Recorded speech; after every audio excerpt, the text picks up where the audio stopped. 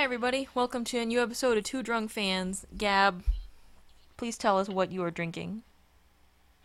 I am drinking a Gewürztraminer. I'm drinking it in honor of our of a German spy I know, that I hold near and dear to my heart. Uh, Actually, it's a bottle that I opened this weekend, and I couldn't quite finish. My friends couldn't finish it, I should say. So I'm finishing it off. But it's a Gewürztraminer from the Columbia Valley. It went really well with my Hawaiian pizza. Um, I normally save it for Thanksgiving, but I was like, pizza night, need a bottle of wine. Gonna go with the Gewürztraminer. What are you drinking, buddy? Well, I did consume a couple screwdrivers. Ouch, that sounds painful. Yeah, no, it wasn't. It was very smooth. I'm really amused by that whole German spy situation. I know some people found it tasteless, but you know what? Either she blew her cover, or it was just like she was just chirping her teammates. So I, I'm choosing to laugh at it. Who sees that as tasteless? Like that's not whoever sees it as tasteless is not a person I want to have a drink in a bar with. I mean, I can understand some people being like, yeah, I understand to some extent. People will go back to their national teams and be like, so and so player does so and so, but just don't talk about it. It's gauche or Wait, whatever. so and so player does so and so? So and so player does like their training routine or like they have these tendencies, blah blah blah. But I'm like, it's not really like other than reporting on I don't know injuries or something that are being kept from the public. It's not anything you couldn't see in training tape or games or whatever. So It's nothing that we don't know. It's just amazing that it made the article. It's amazing that it was interpreted as she was a German spy. Like I love the whole everything around this. I love. Like I'm tearing up right now just remembering just remembering that day. That was a good day. That was well, a good silly season day. I'm just thinking of Unger going in and seeing Paul Riley like keeping something in a safe, and then she sneaks back into his offices later that night, and like a hat and a mustache, and just like cracks the safe and takes all his coaching materials to copy. Oh, why would she want Paul Riley's coaching materials? He's I not don't coaching know. any national team anytime Or soon. maybe she goes and sees where the athletic trainer stores all the like fitness results and stuff, so she sneaks in after Sh- hours. She's taking photos with like her, I don't know, her goalkeeper's gloves or something. There's a hidden camera. I think I'm stealing that idea from Joe, but but she has like a hidden like Mission Impossible camera in something, and she's taking photos of like their running routes or something. I don't know. Like it's just ludicrous because it's nothing is top secret. Like everything she said, we could have told her. Like I'm no Spanish spy. Maybe Mexican she spy. I like would have been a Mexican spy. maybe she has a camera and one and all of her hats, and then they go out in the evenings, and she's like, "So, Christine, tell me all about Canada's plans, yeah? Tell Bitte, me more. tell Tell me." me more about this poutine. Uh, Frau Morgan, what is Jill Ellis having you do in the camp? What?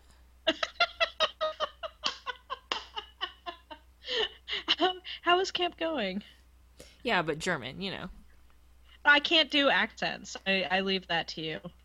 What I especially loved was so everybody that I follow on Twitter, we were all just letting the spiral as a comedy.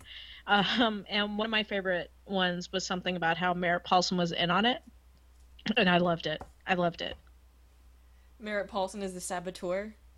Yeah, Is he Merritt like Paulson was her the gateway. Like, Wait, but so maybe that's like he's like in the Americans. He's a long-term foreign spy embedded in American soil to well, I mean, that's what I think Sydney LaRue is for the Canadians. and then when she's ready to go back, they'll like reactivate her as a Canadian and FIFA will be like, "Yeah, it's okay. She can go back to playing for Canada." Oh my God. But yeah, no, that was that was an amazing, amazing day. We'll link to the article that you can then translate to understand what we're laughing about. Yeah. But you probably already saw it. Yeah. Because a good 20 people listen to this thing. So we don't really have a good transition, but I guess we're going to talk about the TERF lawsuit next. And if you don't know what the TERF lawsuit is, what are you doing listening to this podcast? German things. Like, I assume everyone who listens to this podcast has a certain base level of knowledge, because otherwise you wouldn't have found us. We are, like, hidden in the back of a cabinet in a deep sub-basement, like, and the only way to get there is a broken elevator with a sign on it that says, "Keep out Ocelot inside." We're actually doing this from a cave in an undisclosed location. Yeah, a cave with great Wi-Fi. Can you, in less than 15 seconds, sum up where the thing is currently? Not the history of, but where is it currently as a somebody who has studied the law but is not yet a lawyer? The law firm representing the players has delivered like a final notice to FIFA and the CSA, basically saying, if you don't negotiate with us after this, we're going to file a lawsuit. So that's where we are. And they published this nice brief, and ESPN got a hold of the whole thing. And when was that deadline for FIFA and the CSA to respond? Well, the brief was filed, or the final notice was sent September 23rd. They said the deadline was Friday, September 26th at noon. And after that, it says, "I will assume you prefer to resolve this matter through the courts rather than cooperation." So, deadline's come and gone. We haven't heard about talks. I can only assume they filed today, Monday. Good luck? Yeah. A lot of people have about this, which I find intriguing because my opinion is very layman's. It's not fair, is my opinion.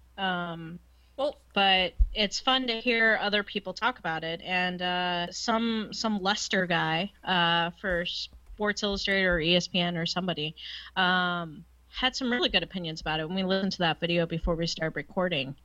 So Lester Munson, who is a Illinois lawyer, basically called into ESPN as their legal analyst and was like, he thinks he has a lawsuit, has a good chance, based on the brief they wrote, the case law they cited, and the examples of discrimination that they also cited in the brief.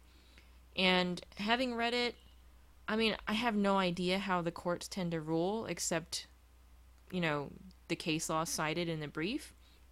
So, I can't fucking say. I'm not going to second guess Lester Munson Esquire. But the relevant legal part that I kind of stuck on was the three requirements for a respondent to prove justification of its conduct.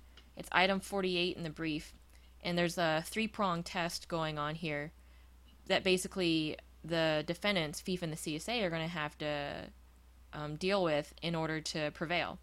So, three elements, right? First one, that their goal is rationally connected to the function being performed.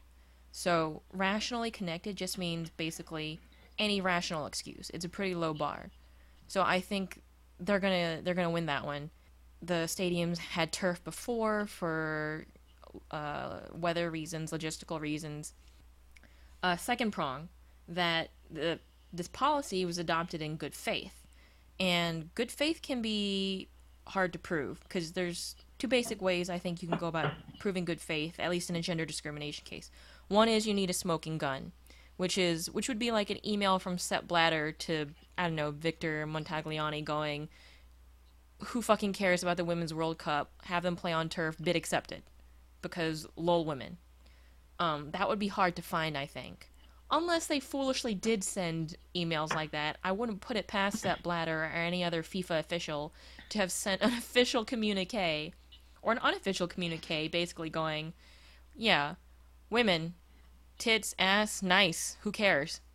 Yeah, so I think that might, if this makes it to discovery, that's probably where it will come out, if at all. So the other method of proving good faith, if you don't have like a smoking gun, is having so much circumstantial evidence that it becomes obvious to the court that there was in fact gender discrimination. So if it comes out basically in the behavior and the policies of FIFA and or the CSA to go like, yeah, this disproportionately impacted women, or this had an inadvertent impact on women, that is nevertheless unacceptable, right? Which I think you could argue for that, right? I mean, if you look at the World Cups in Russia and Qatar, those are going to be on grass. I mean, they're asking for grass in Qatar, which is a fucking desert climate. I hear it's fantastic and tropical, and there are oases, Oases? and the band Oasis might be getting her Oasi. If the band Oasis Oh. plays at Qatar, what a fuck you. What a fuck you.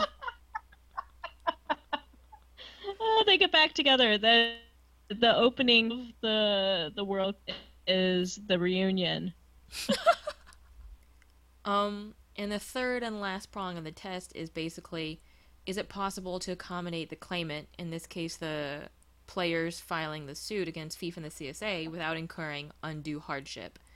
So I think undue hardship is going to be argued both in terms of money and logistics. And money, I don't think FIFA would prevail on an undue hardship claim because, based on available reporting, it seems like it's going to take, what, 1.5 to maybe $3 million to install grass fields in all the venues? Based on that report that Sarah Gerke published, it could be more. We won't know until, like, there's more investigation.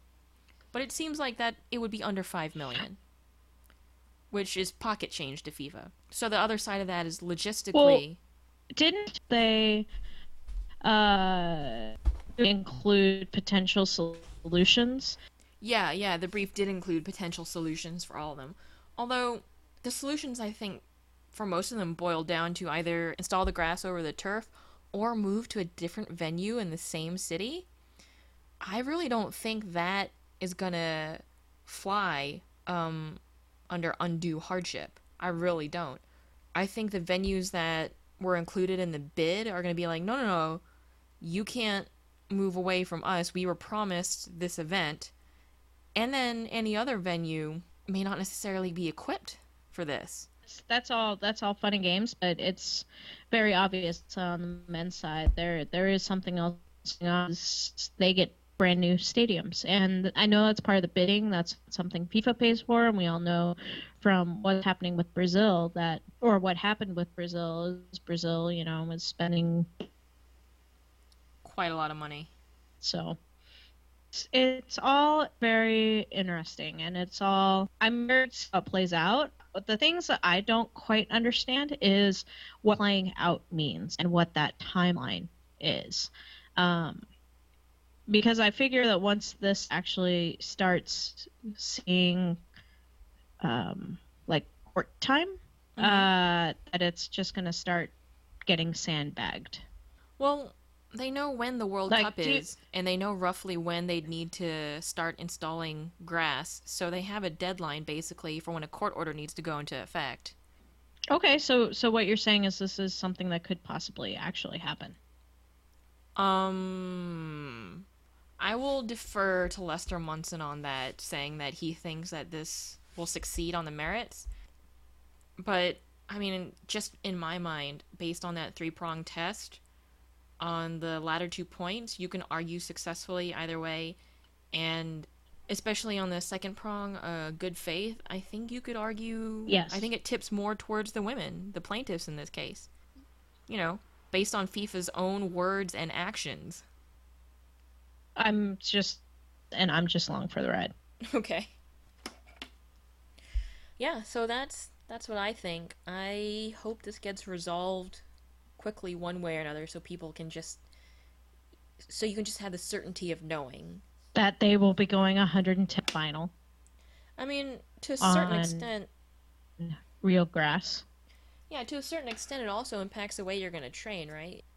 Yeah, I think it also impacts the team you take with you, because the games, like, there's not a lot of recovery time in between the games. Like, if for some reason this doesn't go through and we actually see a World Cup played on artificial turf, do we not automatically, but will the trending show the average age of teams decreases because they're like, well, can't take 17 vets or 17 people who are over 28 years old to go play on carpet on concrete in Vancouver. I can see your thought process having a lot of merit too, wanting to bring a young squad.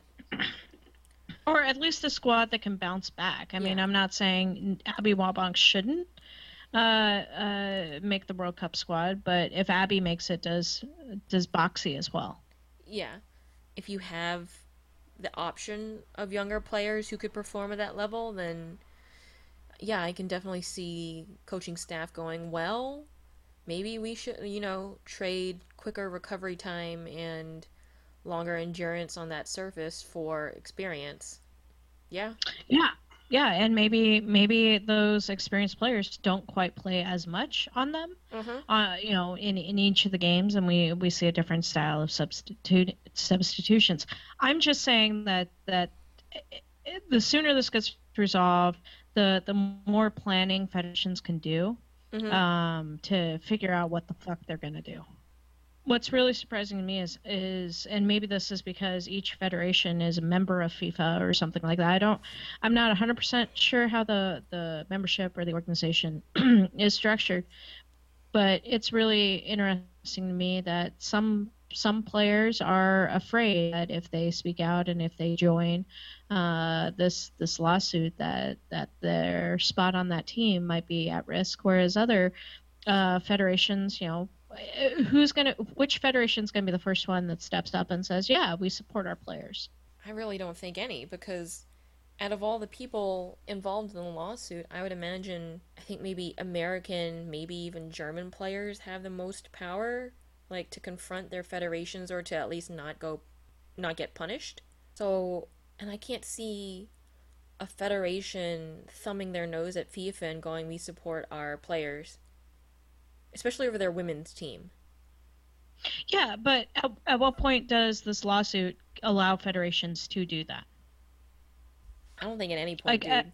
I don't think at any point. is there a point where we, the tide turns and it's like, yeah, FIFA has been fucking over women's soccer since the creation of their laws and the fact that they like say that women are basically disabled. It's one of those things. It's like, all right, at what point does this thing turn into a bigger thing and actually I see change? I don't see any federation big enough, like the FA or, US soccer or whatever, ever going to bat for their women's team.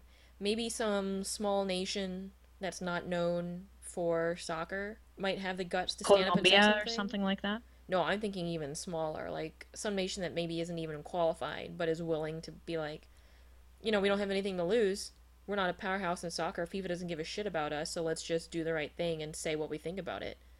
But that's not gonna do anything because, Yeah, you know, yeah, so I don't see any federation stepping up on this at all. It doesn't make sense. that's unfortunate. That's unfortunate. Yeah.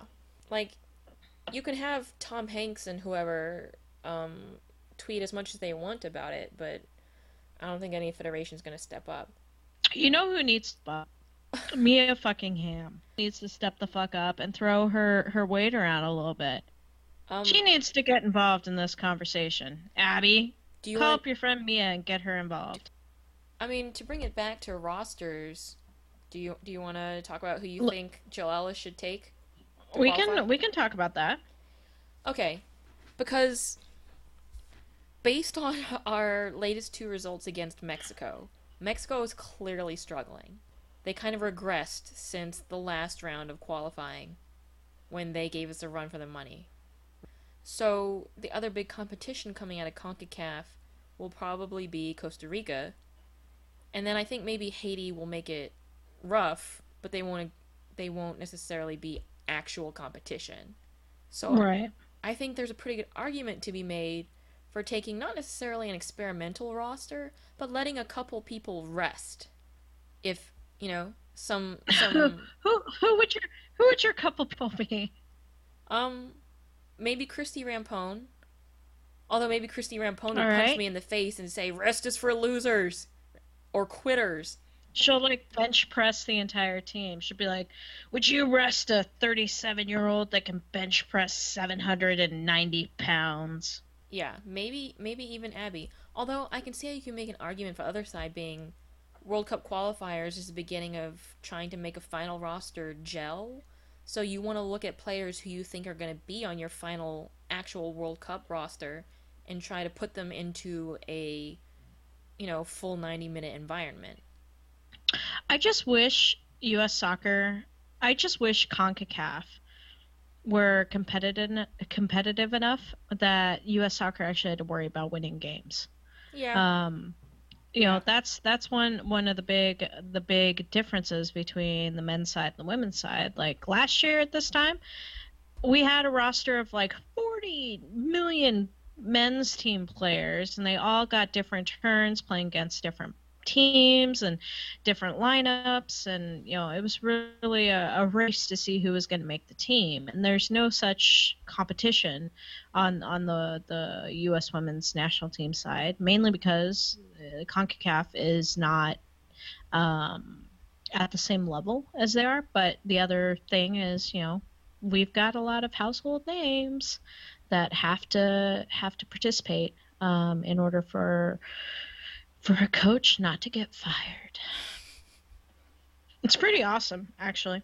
It's pretty awesome to have that sort of job security where you're like, okay, so anything can happen as long as I'm playing these players. The result could be anything, but as long as these players get to play, we're good. Yeah. We're good. Yeah.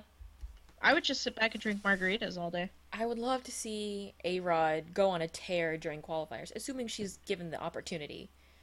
I hope she just scores like 7 goals per game. That would be great. A-Rod, I would love to see Holiday get to play in that number 10 spot. I would love for this whole Megan Rapinoe experiment. Like, yeah, when she was at Portland, she played number 10. She was playing in a different system. So, Megan Rapinoe is not a good number 10. She can do a decent job of it, but those games are often hectic and disorganized. And oh my God, let's just let Lauren Cheney do what she's good at. You know who else I wouldn't mind seeing in qualifiers? Who's that, Gab? Ali Krieger. Oh. Yeah, but, not getting injured. Well, yeah, let's hope she's not injured currently. She didn't play in either of those two Mexico games because of a lingering hamstring thing. And so that makes me nervous. I feel like that's something nobody's talking about, is the fact that Ali Krieger didn't play at all, has this lingering injury from NWSL, and yeah. So I'll sweat about Krieger all by myself over here in the corner. You know who I'd like to see kind of get some time to see how much she gels with the senior team is Morgan Andrews. I think she's Morgan kind of the Andrews next. has like fallen off the radar. She's doing well at Notre Dame. As far as I know, for a while, you can disagree with me. It seemed like Morgan Andrews was like the next Morgan Bryan. Yes, I thought no? Morgan Andrews was going to be the next Alex Morton. I wouldn't go that far. They were just hyping her up enough. I mean, Morgan Andrews is clearly on another level from your average college player. She's very composed. She can see plays develop and stuff. I'd like to see her get called in. Even just for evaluation. How do you get called into a senior camp when you don't even make the U20s That World Cup team? Yeah, I mean, we saw how well the U20s did without her. I'm not saying she would have changed the result, but she couldn't have made it any worse than it was. I completely agree, but I'm just saying, how do you, as Jill Ellis, how do you take Michelle French's evaluation of Morgan Andrews and realize that Michelle French didn't even put her on the roster for Canada 2014? I think you take that evaluation, look at the U20's Give this performance, kid a and chance. go, maybe I will call in Morgan Andrews. You have more faith than I do.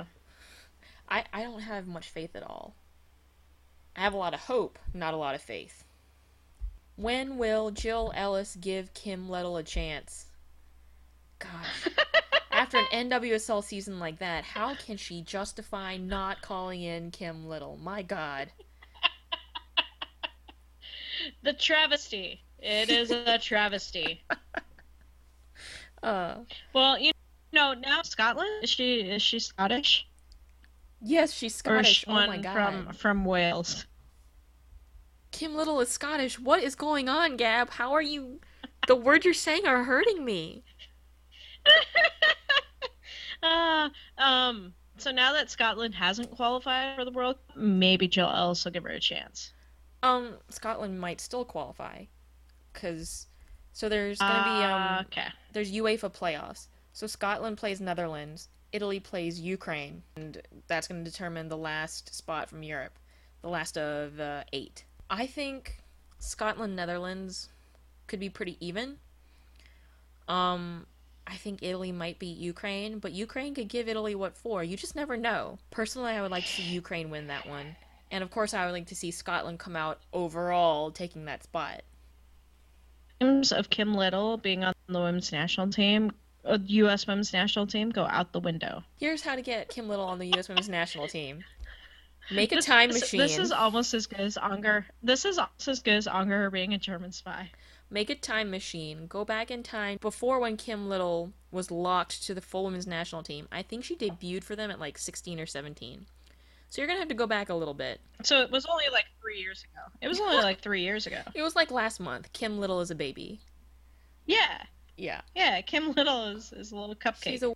Yeah, go back in time, have American scouts look at her, and tell them to convince her to switch her allegiance from Scotland to the United States. Which might have to Yeah, we don't do that nearly enough anymore. time travel into the past and convince talented players of today to switch their allegiance to the United States back then. Is that what we don't do enough of? Yeah. Yeah. I mean, I assume we have the technology. President Obama, what are you hiding? What does Jill Ellis know? Some Illuminati shit, man. We have a lot of unknowns at the national team roster. The roster is due on October 1st. Yep.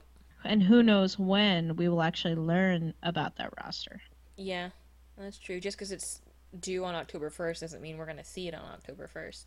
I think we would expect to see Alex Morgan, Sydney Leroux, Abby Wambach, Carly Lloyd, Pino, Lauren Cheney, Christy Rampone, Becky Sauerbrunn, Allie Krieger. In terms of GKs, I think we would expect to see Hope and Ashlyn. I think that's a pretty fair, given what we have experienced recently of Jill Ellis. I think Jill Ellis kind of needs to remember what it was like to be a coach at UCLA with some confused kids and be like, you know what?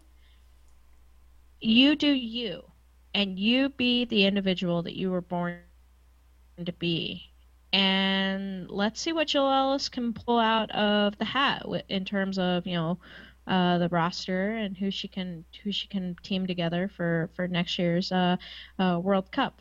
I mean, we've got a little bit of time left to see if anybody rises to the top, so let's use it. Do you want to talk about the media's reactions to the domestic violence thing that involves a woman who plays soccer? Yeah. Okay, well, let me get my 2 cents out there first, since my 2 cents is only 2 cents, and I feel like yours is going to be like $200. Okay.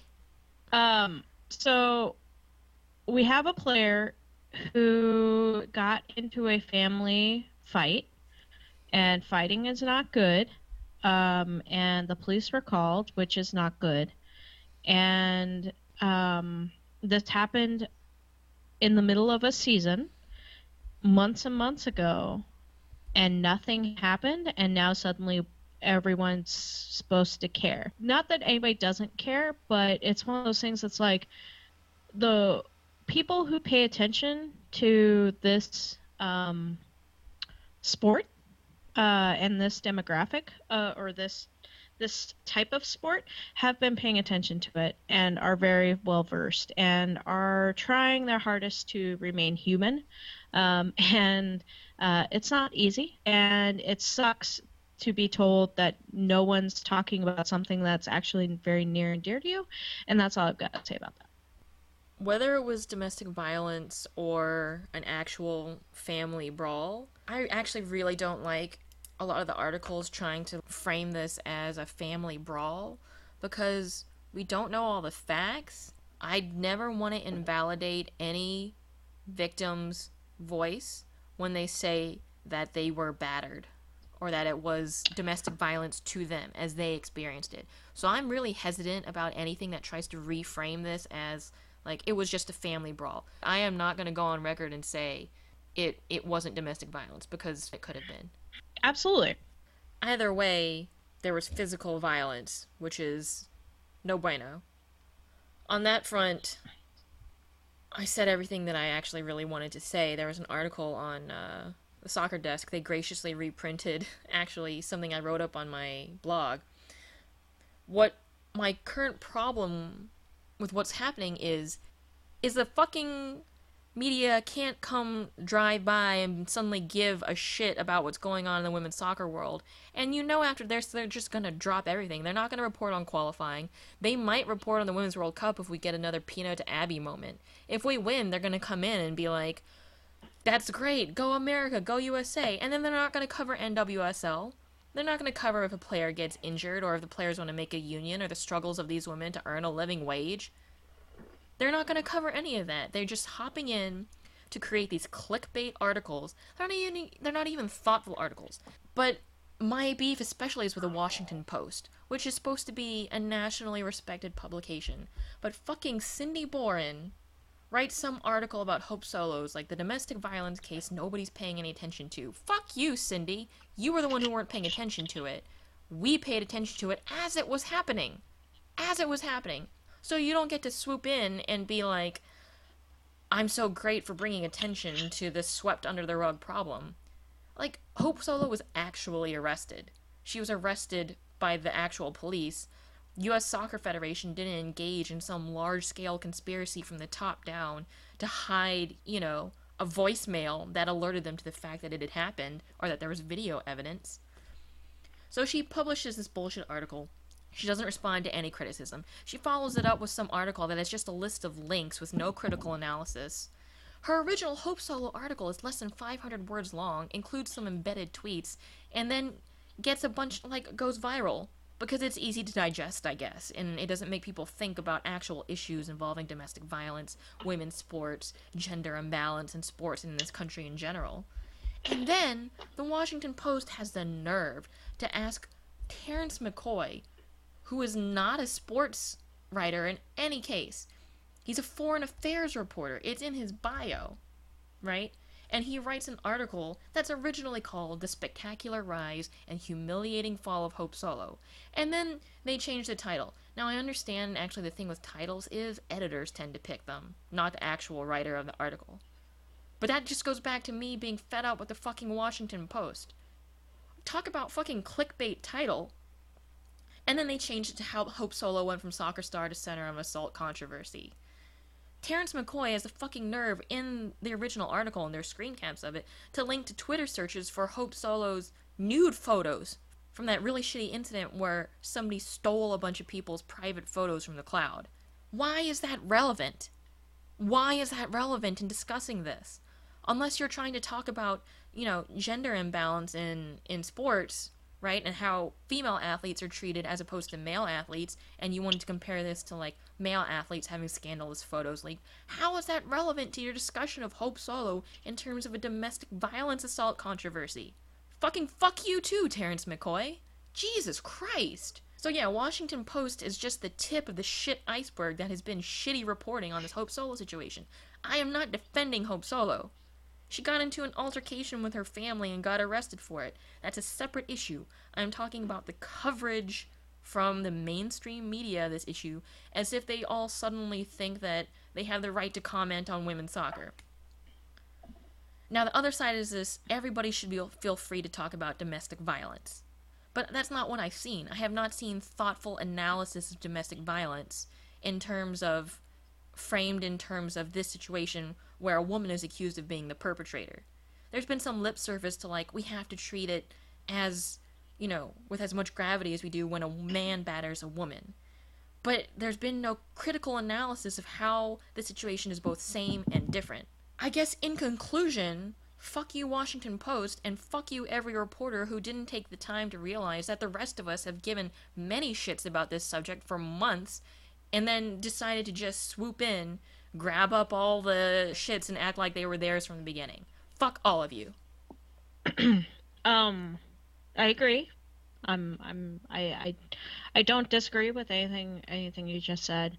I actually had not read the Washington Post. I tried not to read a lot of the things that came out about Hope Solo in the past few weeks, simply because I knew that they were watered down versions of what we already knew. The most interesting point of all of this for me is that this was a non-issue 4 weeks ago. This was a non-issue before Ray Rice's video came out. And Ray Rice's video came out before Hope Solo was arrested. And Ray Rice and Hope Solo, their incidents are not even on the same level. In my opinion, nothing new has been learned about Hope Solo in the past month. Nothing new has been learned about that case in the last month, and we won't know anything until November. There's been a lot of discussion about it, and I think discussion is great. I think discussion is wonderful as long as both parties come to the table willing to concede. Not necessarily conceding, but willing to. Coming to the table understanding somebody else's perspective is there, and I'm going to learn something. That's not what's happening. People are looking for a scapegoat. People are looking for a scapegoat to realize Ray Rice isn't a bad guy. He shouldn't have. He didn't deserve the punishment he did. How can Nike keep Hope Solo on their payroll as a sponsored athlete and drop Ray Rice? Adrian Peterson, how can he be accused of what he did, but Hope Solo can still show up for a job? These are not comparable things. We've learned a lot about the NFL and a lot about cover-ups and a lot about how they react when under pressure. And I hope that the pressure continues, that there is a positive change in the NFL. But to try to bring down another person who hasn't been convicted of anything. Yes, Adrian Peterson hasn't been convicted, but the guy said he did it. Hope Solo has maintained her innocence. And I'm not defending Hope Solo. I'm just saying let's let the legal system do what it's supposed to do. Who knows if Hope is going to play next year? Who knows what's going to happen on November 5th, November 6th, all through December, all through January. We talk about these turf lawsuits. Who knows what's going to last longer, a turf lawsuit or Hope Solo's trial? Who the fuck knows? I think a reasonable topic in this arena is what you brought up in your article about why was Hope Solo allowed to wear the armband. No, the armband was a terrible, terrible decision. I mean, maybe they were so naive they actually only thought of it as like, well, Hope broke a record, so she wears the armband, right? But even that is troublesome. It suggests a complete lack of sophistication among the upper ranks of U.S. soccer or the coaching staff. But, But yay, U.S. soccer. Yeah, U.S. soccer. They got a record, and they got some media. What I thoroughly enjoy about that Rochester match was they sold less than 6,000 tickets. Oh, yeah. I mean, it was a midweek game, right? And the weather was shitty. Yeah, well, the weather was shit. Should have nothing to do with ticket sales. Midweek game, Rochester. I hope they don't play in Rochester for years. It affected walk-up ticket sales a little bit, I think. I would love to see numbers on walk-up ticket sales in general. Yeah. I mean, it's going to vary city by city. In Rochester, I think walk-up ticket sales might be a thing because the stadium is not way the fuck out there. It's within the city. It's not that hard to drive to, and they have a nice big parking lot. Yeah, but do you think U.S. Soccer marketed it well enough where people are like, "Oh, there's a game tonight"? No, they absolutely didn't. So that affected all ticket sales across the board. With Abby playing for the Flash and games being in Rochester so often, I can definitely see a saturation point. I can see that a saturation point might have been hit with that game. I don't know. Well, I question the decision making of U.S. Soccer on many levels. yeah, not just because of that game, just in general, U.S. soccer is not really competent at handling the women's side. It is known. Correct. You know nothing, U.S. This is soccer. fact. So, on a lighter note, Gab, you've been kind of watching, I don't know, with amusement, trepidation, interest at the new social media thing that a lot of Boso players are doing. I don't even know what it is. I don't know what it is either. This SQOR thing that a lot of players are jumping onto. Megan Rapinoe let it slip through one of her posts. Dun dun dun. She let slip this is a way to make money or a way to retire or something like that. It's weird. It's unusual. It's a lot like develop this thing and they just want other people to participate. But it's being marketed as a professional behind the scenes things. It's fairly often getting paid via conversation starters. How much of an impact are they having? Probably impacts the sponsorship paycheck. I don't expect it to last very long. It's not Twitter. It's not an established social networking tool. It might get sponsors and it might open up avenues. I'm no analyst, but I think it's dumb. Just fucking tweet and like put things on your Facebook.